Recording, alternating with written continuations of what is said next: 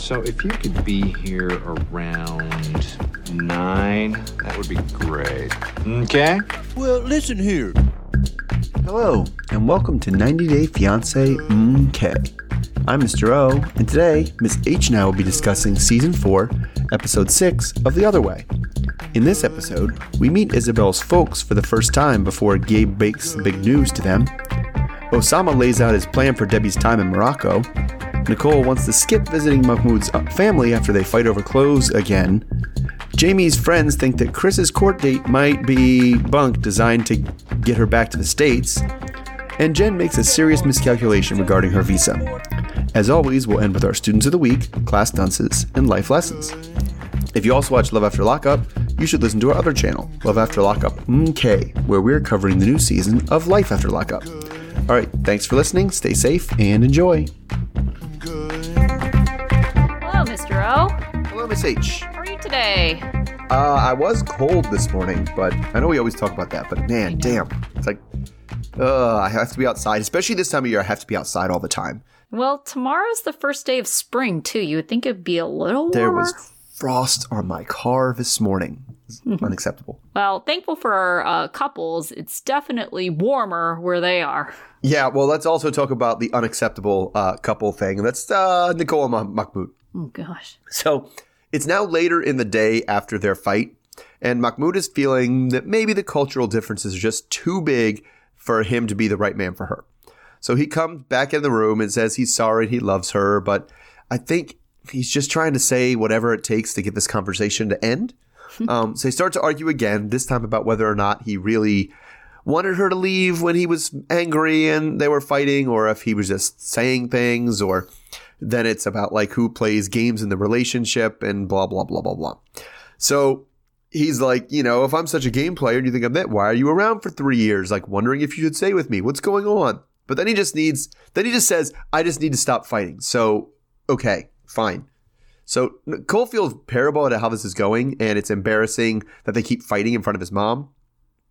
But to make the peace, he says that, you know, if I didn't love you, I wouldn't even care about what you wore and stuff like that. So you should be like happy that I'm trying to control your clothes options, I think is what he was going with. But, you know, and after all, he must really love her after all this crap. He still doesn't want to let her go. So at this point, mom comes into the room just like holding a phone, because it seems that now they were supposed to, you know, have his meeting with his uncle about their potential business that they were opening. And I'm guessing they're like at this point a couple hours late for this meeting. Yeah. So Mahmoud said he considers the uncle to be like a father figure of sorts, and it would be super disrespectful just to flake and not go to this meeting. So he doesn't see how they can't go. So it's another cultural difference for her, because she says, you know, in America, in a fight like this, I would cancel all my social plans. I wouldn't want to see anyone, which I kind of hate people like that all the time. But I guess in Egypt, her hands are tied and she has to do it. So finally, we get to his Uncle Omar's house, and it's very, very late, and everyone is still there waiting for them. So he's hoping that since they won't fight, you know, they're not going to fight in front of all these people, maybe there'll be a chance for everybody to get into a better mood. But they get right down to brass tacks and show Omar the fashion designs, which is what the whole meeting was about in the first place. So he asks what makes her want to go into fashion design, that he being Omar. And she starts to explain how American clothes are so much more revealing, and she can't find anything that works for what Mahmoud's asking her to dress. So she can't be the only one facing this problem. So the family thinks that, you know, what she has in her sketches is a good start. And Omar, who owns a clothes factory, thinks actually it's a really good idea. However, there's something missing from all of her sketches, you know, things that cover her hair. So then we get the conversation about why he's just not wearing a hijab anymore. Omar asks why, especially since she was before and now she's not. So Nicole really doesn't want to answer the question. She feels it's way too personal to discuss here. And Omar says, you know, they're not asking for everything right away, but it's really Mahmoud's job to like teach her and the ways of Muslims and what's right and wrong. And eventually she'll come around. That seems like what they're going for, I guess. So the whole thing is very awkward for her, because she just isn't sure if her problem is actually, you know, the problems she's having mentally are with Islam itself or with what Mahmoud's asking her to do. And if that actually comports with Islam, she just doesn't know.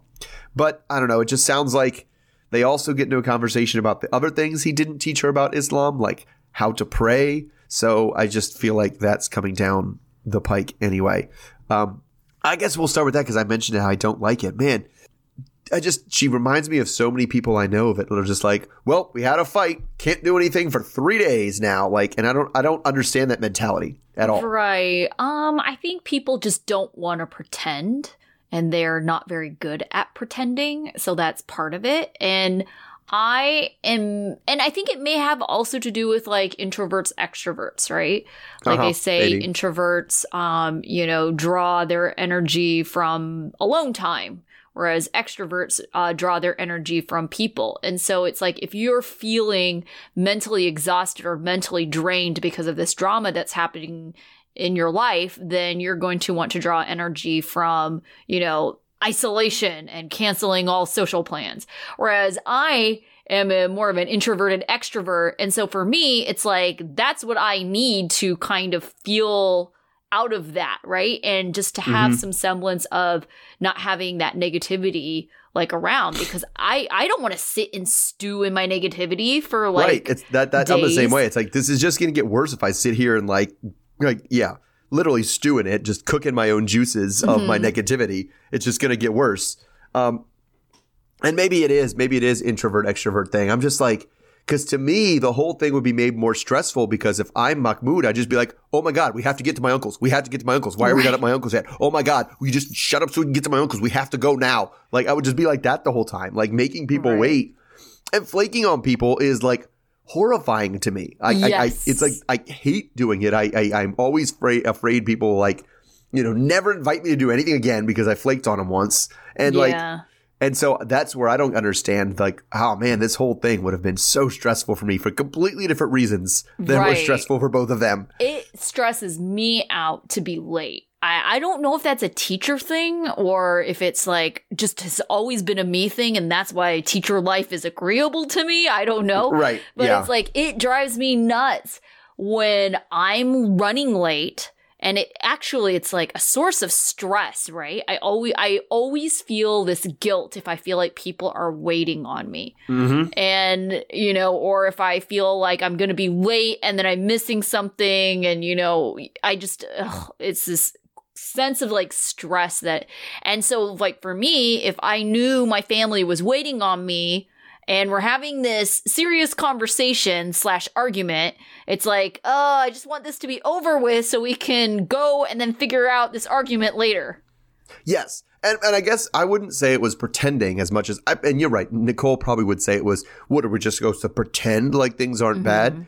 Whereas I'm just like, I think of it as compartmentalizing. Yes. Like, yeah, we can put that in a little box and put it over here and deal with it later and do the other things we're doing here, like getting opinions on my fashion clothes business that I'm trying to do. I don't feel like you're pretending like the other problems aren't there if you're just like, all right, well, we're going to table those for now and move on.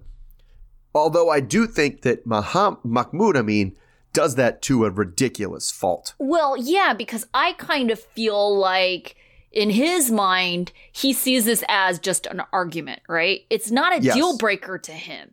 He's just like, whatever, we're fighting again. It'll get resolved. And then we got to think of our future, which is doing this fashion thing. So we got to go to my uncle's house. Whereas I feel like Nicole is coming from a place where she's like, what is the point? If I'm not staying here, I don't give a crap about this fashion thing. Like, why do I need to make modest fashion? I don't. I'm out of here, So she's like, let's resolve this thing because it determines whether or not I want to do the next thing. And I think he just doesn't see it that way. He just thinks of this as like, it's normal. We're fighting again. Like, we'll at some point be okay. We got to move on. And I don't think he realizes that she is taking this very seriously.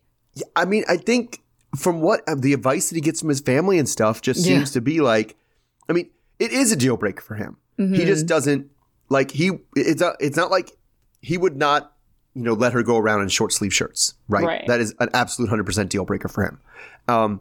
But the way he resolves it is just like no resolution, no coming to an agreement or talking it through or understanding each other. He's just like, no, I just have to be stubborn for long enough and eventually she'll stop trying. And this is just another instance where we fought for a while, and this was I fought against it for a while, and now it's time. It's like I'm tired of lifting weights. I know I'm just going to keep lifting these weights and put them up and down, and eventually my muscles are going to get bigger. But, there's a time to do that for a while. You don't resolve that, I feel like he feels like this is each argument they have is just him doing reps at the weight room. Like, I just have to keep doing this, keep at this, stay stubborn, and eventually things will go my way. Well, I think he is also confused why it's gone on this long, because I'm sure he's never seen a situation where, if he's in such a patriarchal society and culture sure. where the woman is not relenting.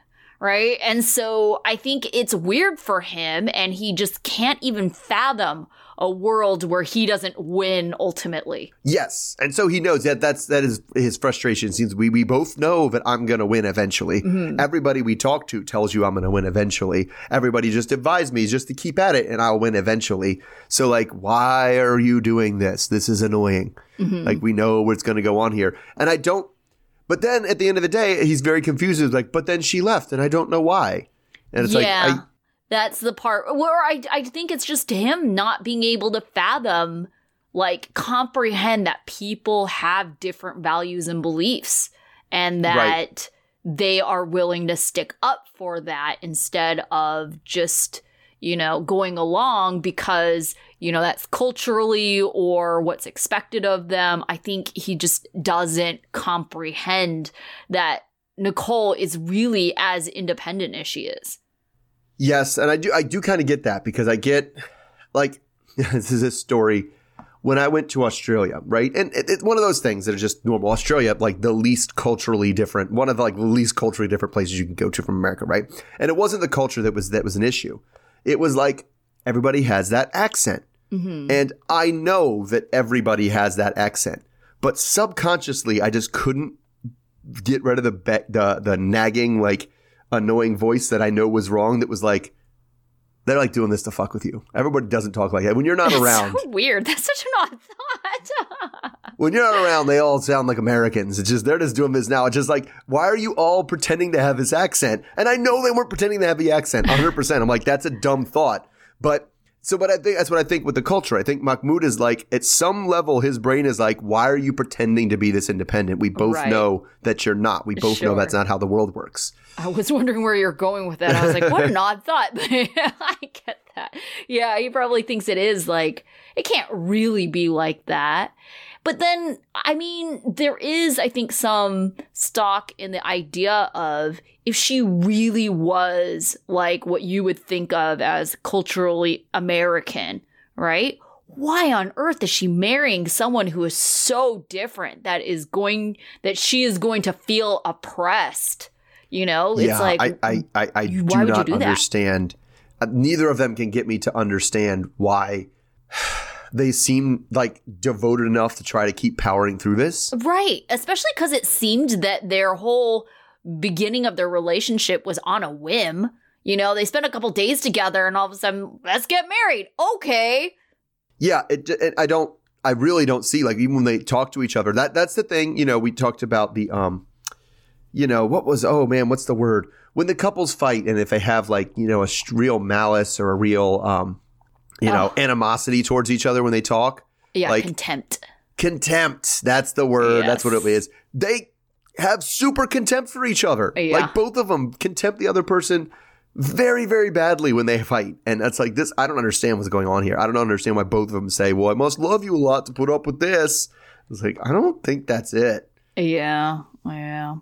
Well, I'm just tired of this couple already. I mean, we're not even that far in, right? But it's like they have zero range in their storyline. And I fear for us, the audience, that we are going to see the exact same argument played out 100, not even different ways.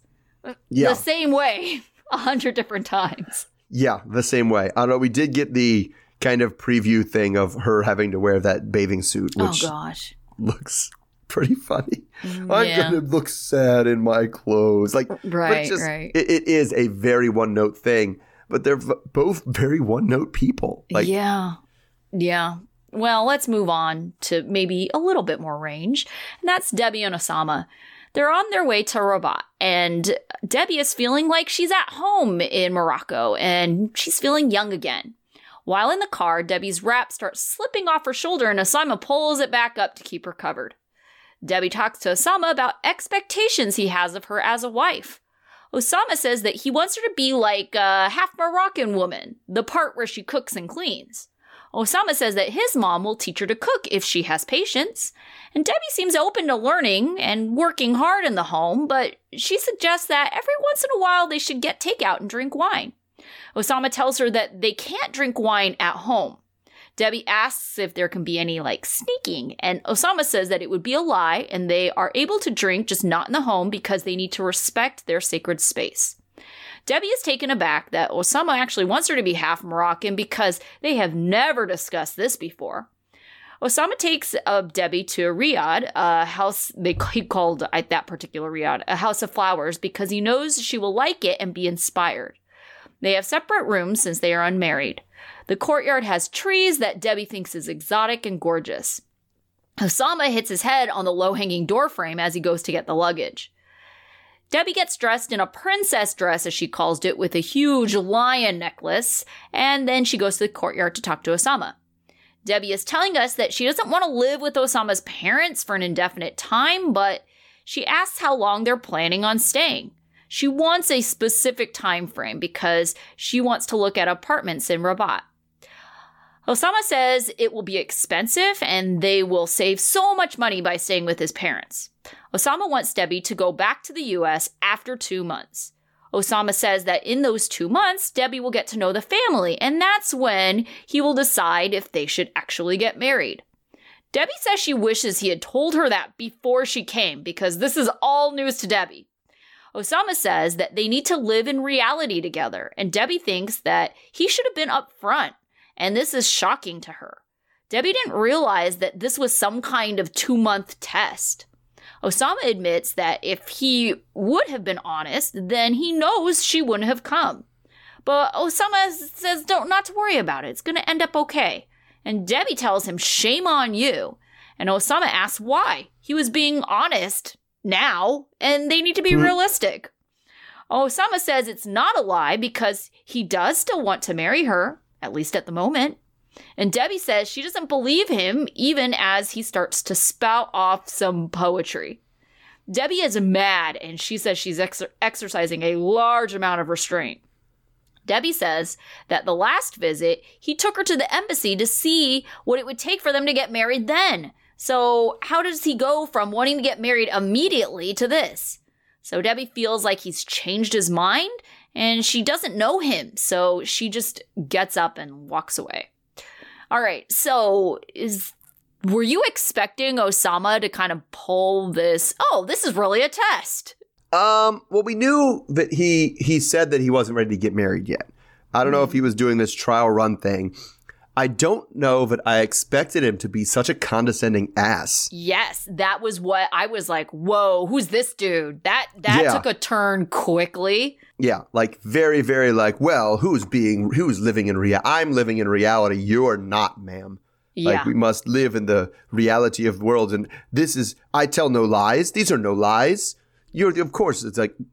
Yeah, after he admits to lying to her. To lying, yeah. Yeah. He was like, well, if I had told you the truth, you wouldn't have come. It's like, oh my gosh. Right. But the more important, deeper truth is what I'm saying right now. And this is the only way we could have reached this truth was through my lie. It's like, I didn't think that we would have the 23-year-old right, trying to play wizened, the wise person in the relationship over the 60-something-year-old. That was not on my bingo card. I mean, honestly, I thought Debbie, when she said she was exercising a large amount of restraint, I was like, yeah.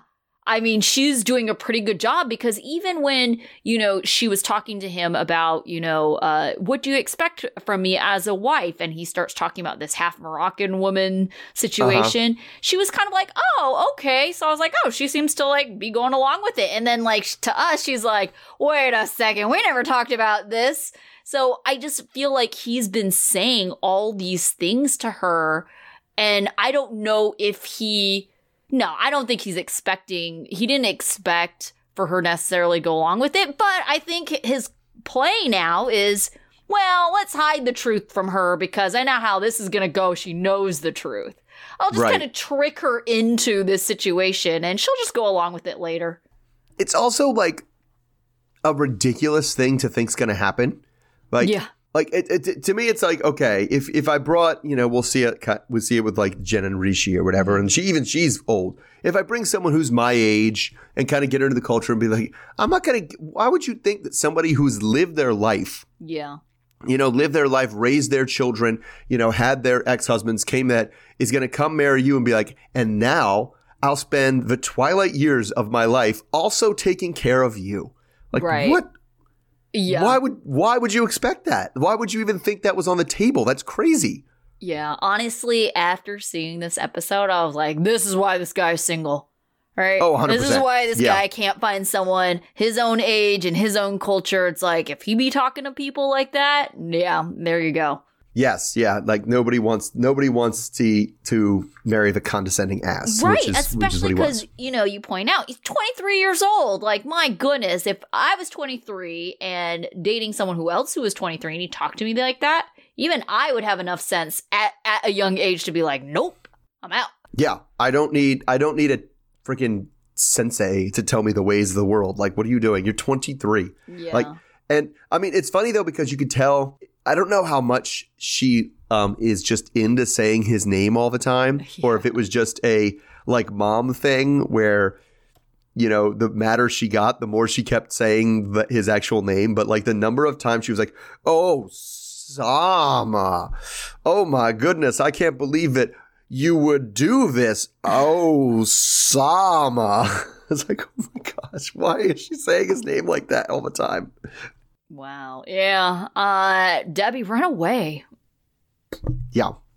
I mean, yeah. And I mean, as goofy as she is, she's been down this road before, and it's like, and I think this is kind of, I don't know, but she goes down it again, right? She said she's had two other bad relationships that have ended in divorce, and but they did both were like cheating related, not like treating her like crap related or treating her as inferior related. Yeah, but I think it's all kind of like a symptom of the same thing, right? It's these people are mistreating her, not respecting her, treating her as an equal, so. Yep.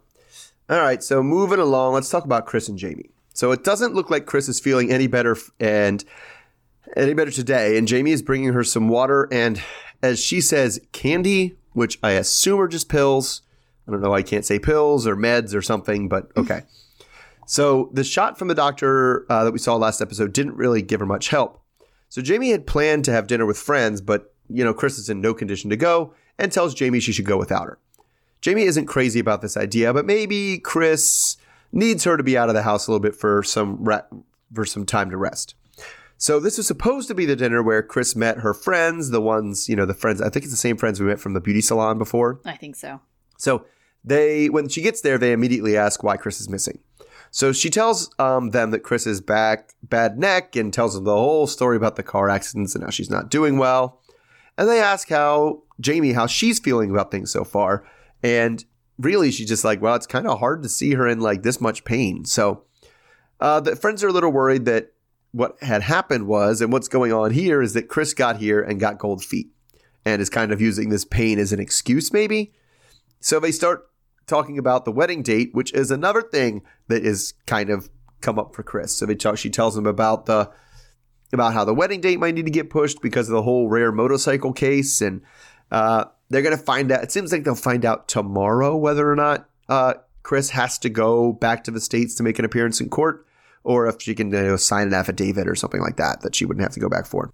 So the friends, not a fan. They think that they seem to think Chris is lying, and this is just an excuse for her to be able to go back to the States so that she can ghost Jamie and not come back. So they think if Jamie's not careful, she may end up heartbroken.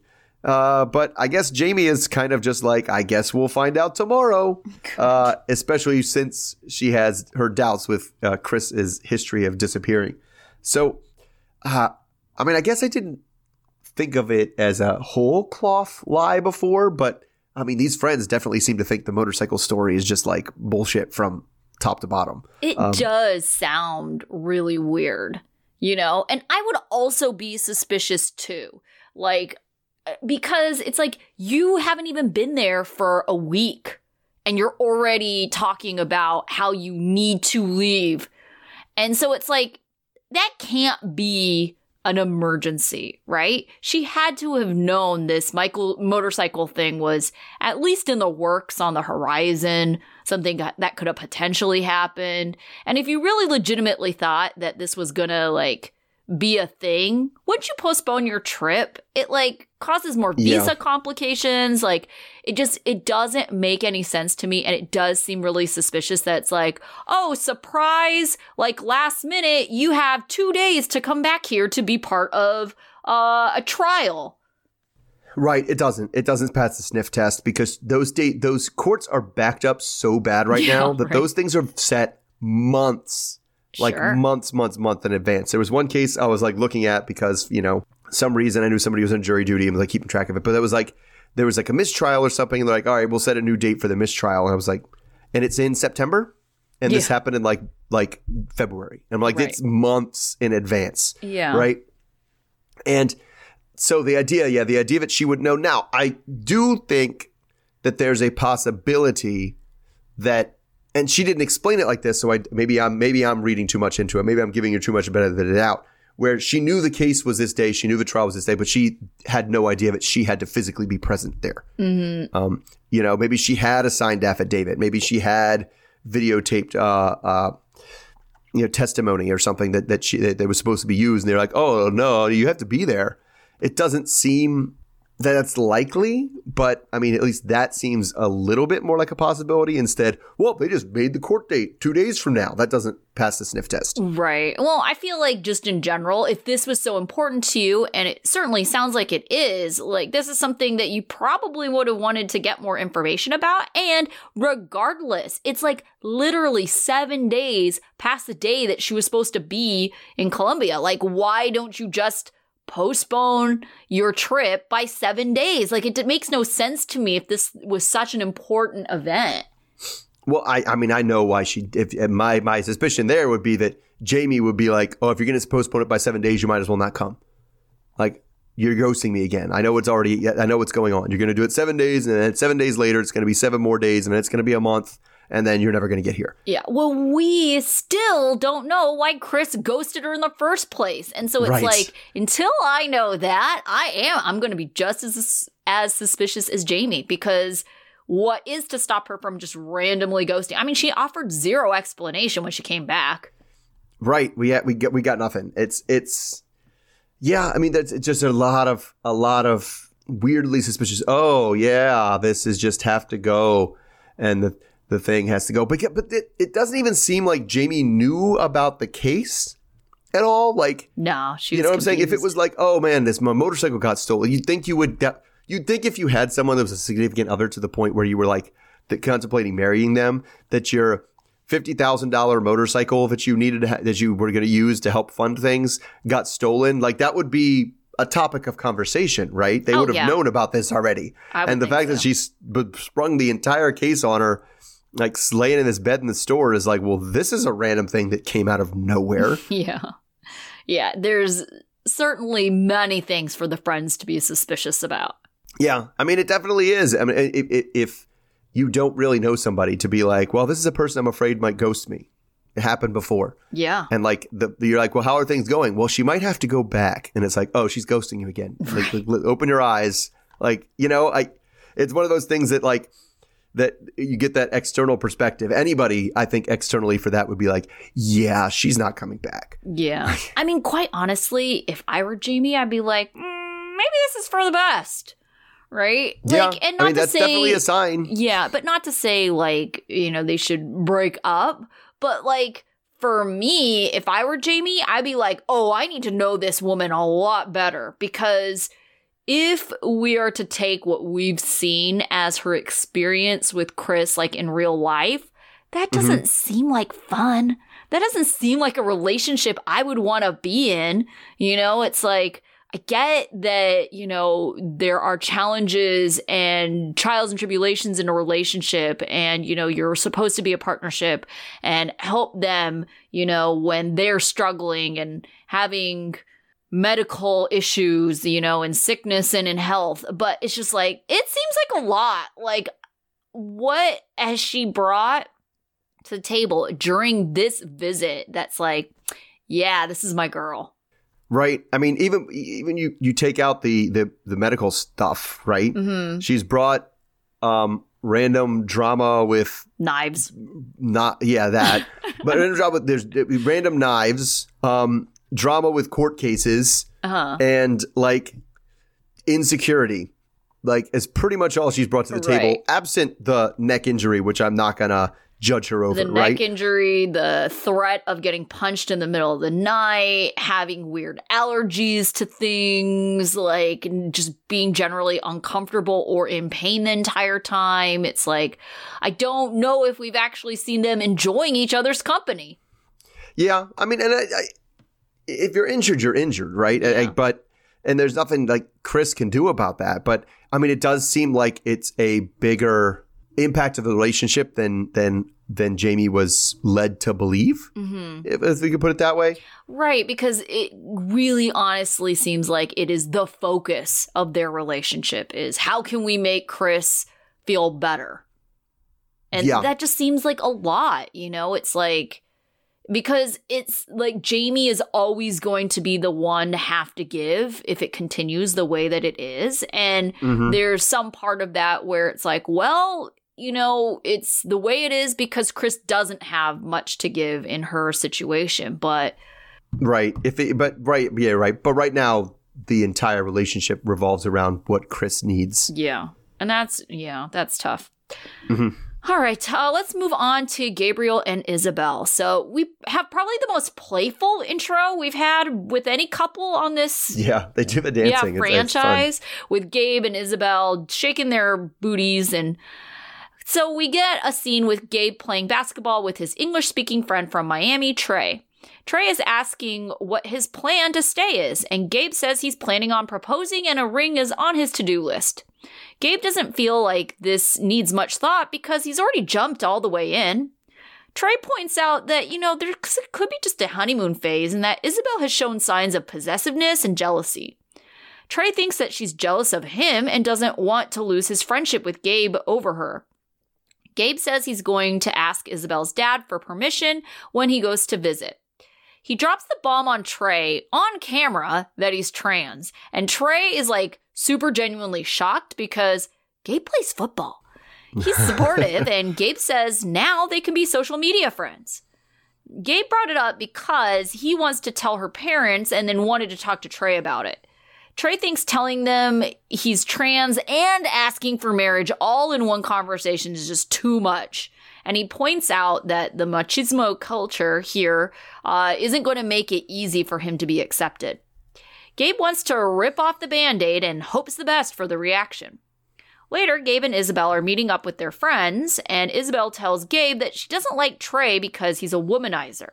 He's with a new woman every time and thinks that he is a bad influence on Gabe.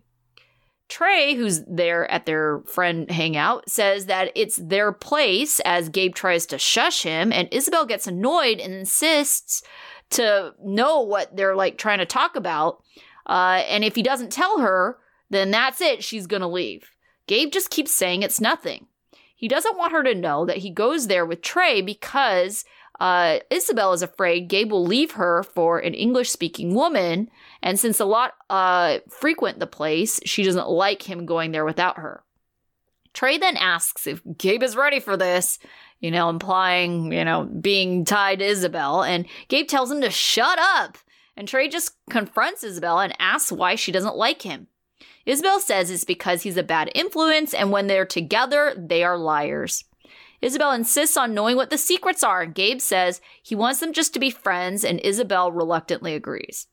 Finally, Isabel's friend Mateo shows up, which relieves Gabe. Mateo can tell there's tension. Trey actually manages to lighten the mood a bit by saying that he just found out a big secret about Gabe. The focus then shifts to Gabe telling Isabel's dad, how that's going to go. We find out that Isabel's dad is very religious, which has made Gabe terrified because he tells us he gets the most negative reactions and hate online from trolls and religious people. Mateo asks what will happen if Isabel's dad makes her choose between the two of them. And then Gabe asks her to choose him because he moved there for her. Isabel is worried because her parents have been right about her relationships in the past, and they will assume that they're just right again. So later, the kids, Gabe and Isabel, all pack up to visit Isabel's parents. Isabel says she's nervous and happy to see her parents. She says that their reaction to the news could affect their future. Gabe hugs her dad as her dad is picking him up, and Isabel's dad already liked Gabe because he says that he's respectful and thinks that he's special. Isabel's dad asks that they sleep in separate rooms, which they're okay with because Gabe jokes that, Isabel snores. They sit down to dinner, and Dad says a prayer calling Gabe a new member of the family. Dad is surprised to hear that Gabriel is not moving back to Miami, which leads him to ask about their future. Gabriel says that he wants to spend the rest of his life with Isabel. The kids give their ringing endorsement to the relationship, and Isabel's parents have a lot of hope that Gabriel will make Isabel happy. Her dad does say that God needs to be in Gabriel's heart, as Gabe just kind of looks uncomfortable and doesn't really know how to react to all this religious speak. Yeah. Okay, so Isabel's dad seems to love Gabe. Really, really love Gabe. I feel like a lot of times people who are so against another group of people, it's because they haven't known someone, right? And so it's definitely a prejudice because they're prejudging the people, right? But now that, Isabel's dad could, actually put a face to, a group of people, do you think that he will, disapprove of Gabe? I mean, I don't know.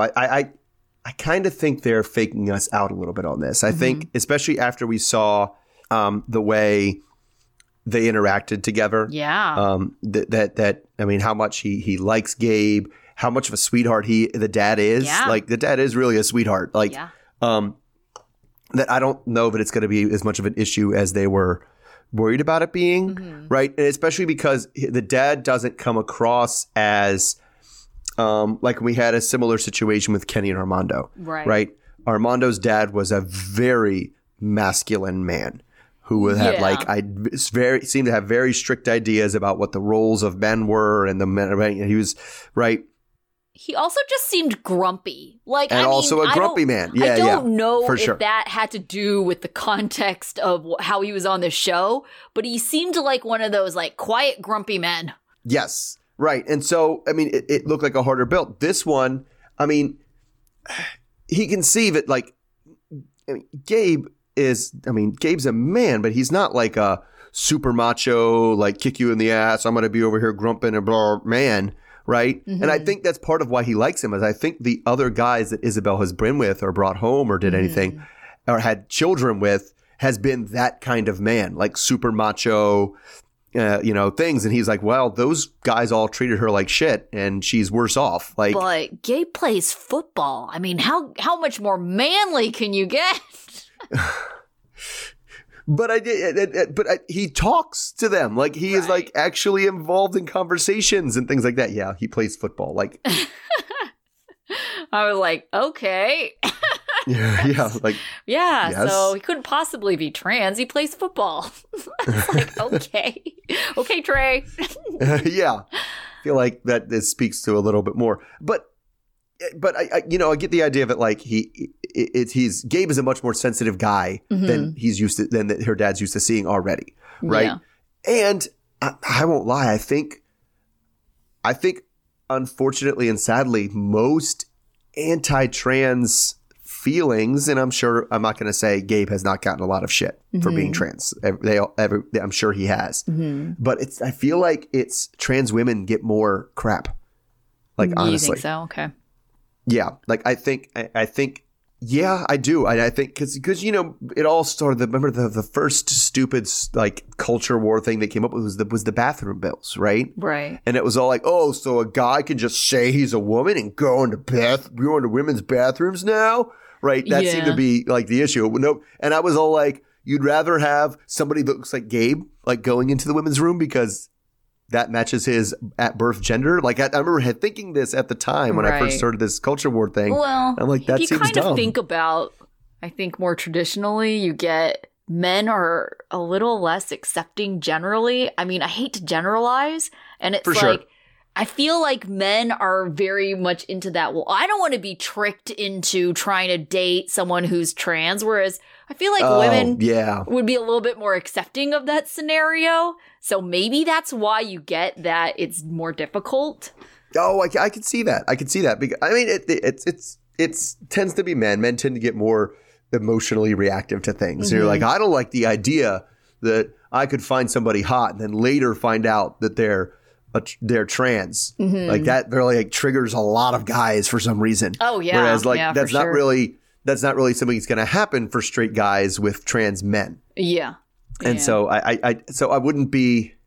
I'm hoping and thinking it's kind of mostly a lot of setup for something that's going to end up not being as big of a deal. Yeah. Yeah.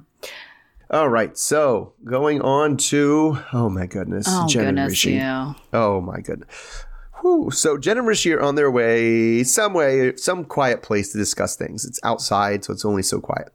Namely, the thing they want to discuss is how Jen, after wife training, has decided, she's not going to be able to live in a joint family. That's not going to happen. So she starts by telling him that she doesn't feel like he's been compromising on anything after she gave up everything to be here.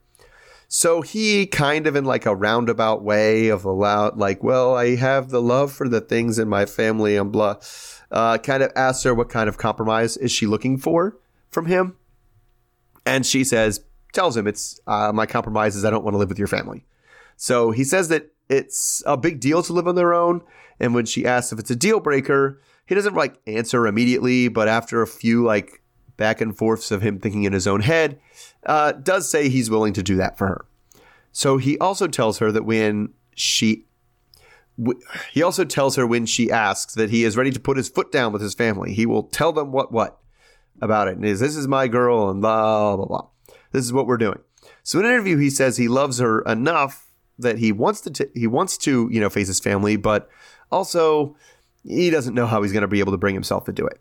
So in return, he asks her for one thing, and that's that she give him time to break things to his family. And she says, okay, here's a few months. I'll wait until the summer. And she's hoping he's just not stringing her along. So then Jen's next move is to get to a lawyer to make sure she does her visa run correctly. She thinks she's on a 4-month visa and needs to leave the country every 30 days. So the lawyer takes a look at the visa and explains that, and she kind of explains that she wants to do a visa run to a nearby country because her fiance's here and she doesn't want to go all the way back to the States, even sure, she's pretty sure they're all not married. But the lawyer looks at the visa and says, I think you missed something because this is not a 4-month multiple entry visa. This is a 30-day single entry visa. So when you leave the country, you're going to have to reapply for another tourist visa. So the lawyer then says in an interview that this is just crazy American behavior. You come on a visa to marry somebody without even knowing you were getting married on the wrong visa and just stupid Americans. So she tries to be proactive and asks like, well, how long could we get this started now? How long would it get another tourist visa? And he's like, I don't know. There's a lot of backlog. They could take, a couple months, could take a long time. Says the best course of action is just to go back to the U.S. and start the process over. So she calls it the worst news yet. And seems that like everything in the universe is making things harder than it needs to be. So the lawyers say, there's actually two there, that if, they were about to be married, they had a date or something for the wedding, they might be able to work something out. But if it's not in like 15 to 20 days, like that's too long. You're going to have to go back. So she's devastated, but says that because she says that what she really needs to figure out what she's doing is more FaceTime with Rishi. But now they're going to have to go back to having like FaceTime on the iPhone instead of real FaceTime. So then she cries about it in the cab back to the hotel. So now we know that she only has 6 days left in her visa, and she has to go break the bad news to Rishi. So they have some chai together, and she tells him what the lawyer told her and what he advised, and she starts crying while she's doing it. So she's worried that if she goes back to her family and friends, they're just going to put extra pressure on her to stay in the States. So Rishi doesn't want to lose her over some dumb visa mistake, but is it still going to be like more years of waiting? So this throws a whole wrench into their plans, and then even he starts to cry a little bit. Jen says they tried the long distance thing before and it was hard, but it's going to be harder because now she knows when she's in the U.S. that his family is going to be like trying to marry him off like ASAP. Okay, so you have traveled a lot more internationally than I have. Is it that hard to read the visa to figure out like how long it lasts? No, I don't understand. But that being said, I also haven't had a situation where I needed a visa that wasn't like a visitor visa. Right. And so true. Visitor visa, most of the countries that I've been to, like I don't really have to do a whole lot before. You just go and then you have like 90 days and you have to kind of show proof that you're leaving. I think it gets a lot more complex when you're just buying a one-way ticket because they do want some kind of proof like you're leaving, right? You're not going to overstay your visa.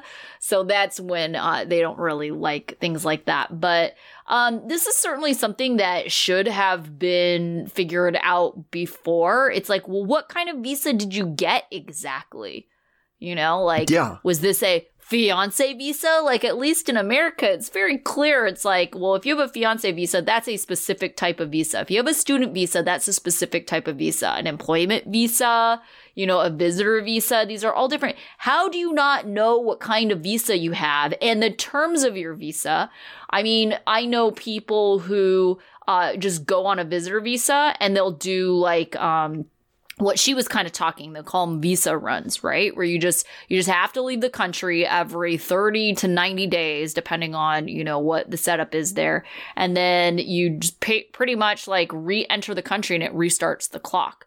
And I think for some reason she thought that she could do that. And the guy was like, no, the visa you have, you can't come back in. And it's just like, wow, how did you not figure this out before? Were you trying to like just do it on your own?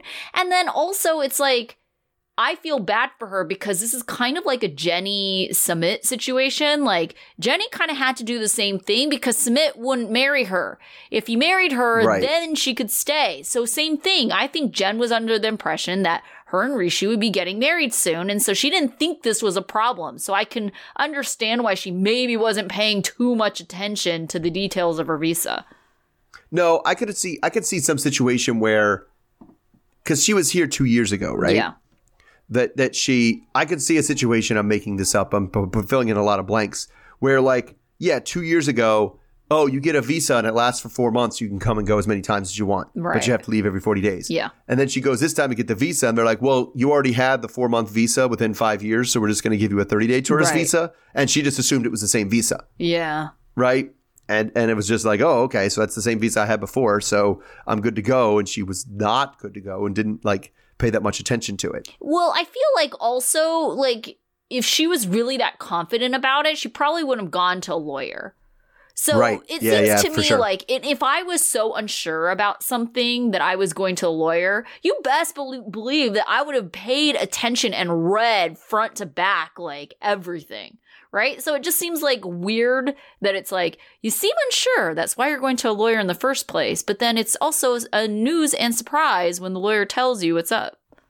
Yes, because it seems like if you would have seen the lawyer before you went, right? Like if you're like, I'm not sure how to interpret this, I'm going to see a lawyer about it. Because it didn't seem like she went at first and was like, why are you at a lawyer? Shouldn't you be a travel agent? She's like, I got to figure out what nearby country I can go to. And I think that's maybe what she thought she could do is just figure out like, well, which nearby country is it legal? Will my visa run count? Mm-hmm. Right. And they were like, none of them. Right. And so now she's like stuck here. And like, I don't know, because I'm also doubtful about Rishi doing what he said on his end of the bargain. Like, Do you really think he's going to actually tell his family and actually put the foot down and like do all that? Or no. Like, he literally was like, he seemed so scared to do it. To be like, well, I haven't told my family. He was like, I told her I'd do that, but I have no idea how I'm going to do this. Yeah. No, I don't see him doing that either. All right. Goodness. These two. Okay, so I'm a little confused. Do we not have an episode next week? Because it seemed like they did like kind of a mid-season trailer. They totally did a mid-season trailer. Yeah. But I did look it up, and they do have an episode next week. So that, like, very much confused me, because I feel like they tend to do that when it's like there's a break. Yes, because they're really trying to keep you, like, engaged for longer than a week when they're gone. Right. This isn't going to happen. I mean, I feel like they do it sometimes when there's a break, and sometimes, and I'm bracing myself, when there's a really boring episode coming up. Oh, I'm like, well, there's not enough footage in this episode to make a whole next time on thing. We better just do the rest of the season. Oh, well, I feel like, I was going to say, I feel like maybe they should do that after the boring episode, right? Because you're like, I'm not tuning in next week. Maybe. Yeah, I see what you're saying, though. Because it seems like, based on the trailer, it seems like Chris and Jamie are actually getting married, which I'm like, oh, God, no. But then it looks like Chris leaves after they're married. Yes, and it also seems like she may have ghosted her. Which I'm just like, oh, goodness, yeah. What else did I recall seeing? I guess Danielle and Johan were in it again.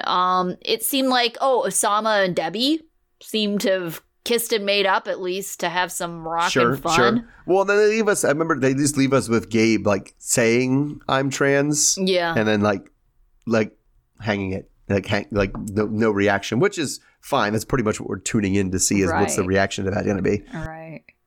Yeah. So bunch of things going on. All right, so out of the group you saw this week, who would you say was your student of the week? My student of the week was Jamie. Mm-hmm. Mostly by default, because I thought everybody else had like glaring flaws in what they were doing. Yeah. But at least she's A, doing her best to take care of her partner as she is here, but also B, recognizing that this is a precarious situation. Right. I actually went with Debbie. When she said it took the largest amount of restraint, I was like, yep, I get it. Yeah, I give you that. Yeah. And I appreciated that she got her point across without being explosive and stupid. You know, because a lot of times, people do that. They react very poorly to something and just make things worse. But I felt like Debbie communicated exactly what was bothering her.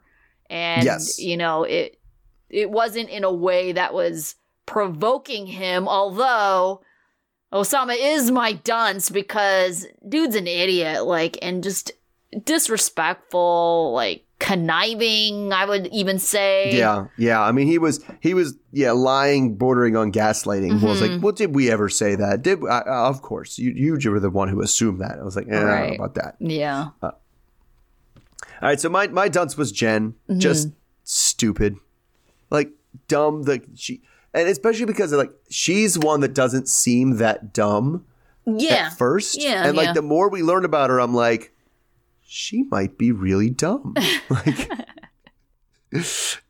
And especially this whole passport thing combined with her, not expecting the joint family thing at all. It seems it's super naive. And so it's just a lot of stuff on top of each other. Yeah, definitely. All right. What about your life lesson? My life lesson is just, I guess it's at Mahmoud and Nicole. If you find yourself having literally the same argument with the same beats over and over again, and it's impacting your life, you gotta find a way to at least change the steps of the dance, change the parameters of the argument or something. Right. It's either never gonna work and you just need to accept that, but you can't just keep having the same fight over and over again and letting it end your social life. Yeah. definitely. So my life lesson is for Osama and people like Osama. Be honest. If you feel like the truth will get an outcome that you don't want, then that's probably what should happen. Yeah, we've heard it before, and that's always a pet peeve of both of ours. When you say, well, if I would have told you the truth, you'd have been mad, or you would have chosen not to come. And it was like, then you really should have told them that. Right. And given them the opportunity to make their own choice, because you took that choice away from them by lying. So terrible. All right, so we will be back next week, hopefully with a interesting episode, because now you got me scared. Oh, yeah, that might be boring. Well, if we can just get more of Nicole looking sad in her full cover-up bathing suit, I think we'll be pretty good. Maybe we'll get multiple things of that. Maybe she'll start wearing a headscarf. I don't know. Oh, man. All right, so until then. All right, see everybody then. Okay, bye. Okay, bye. Good.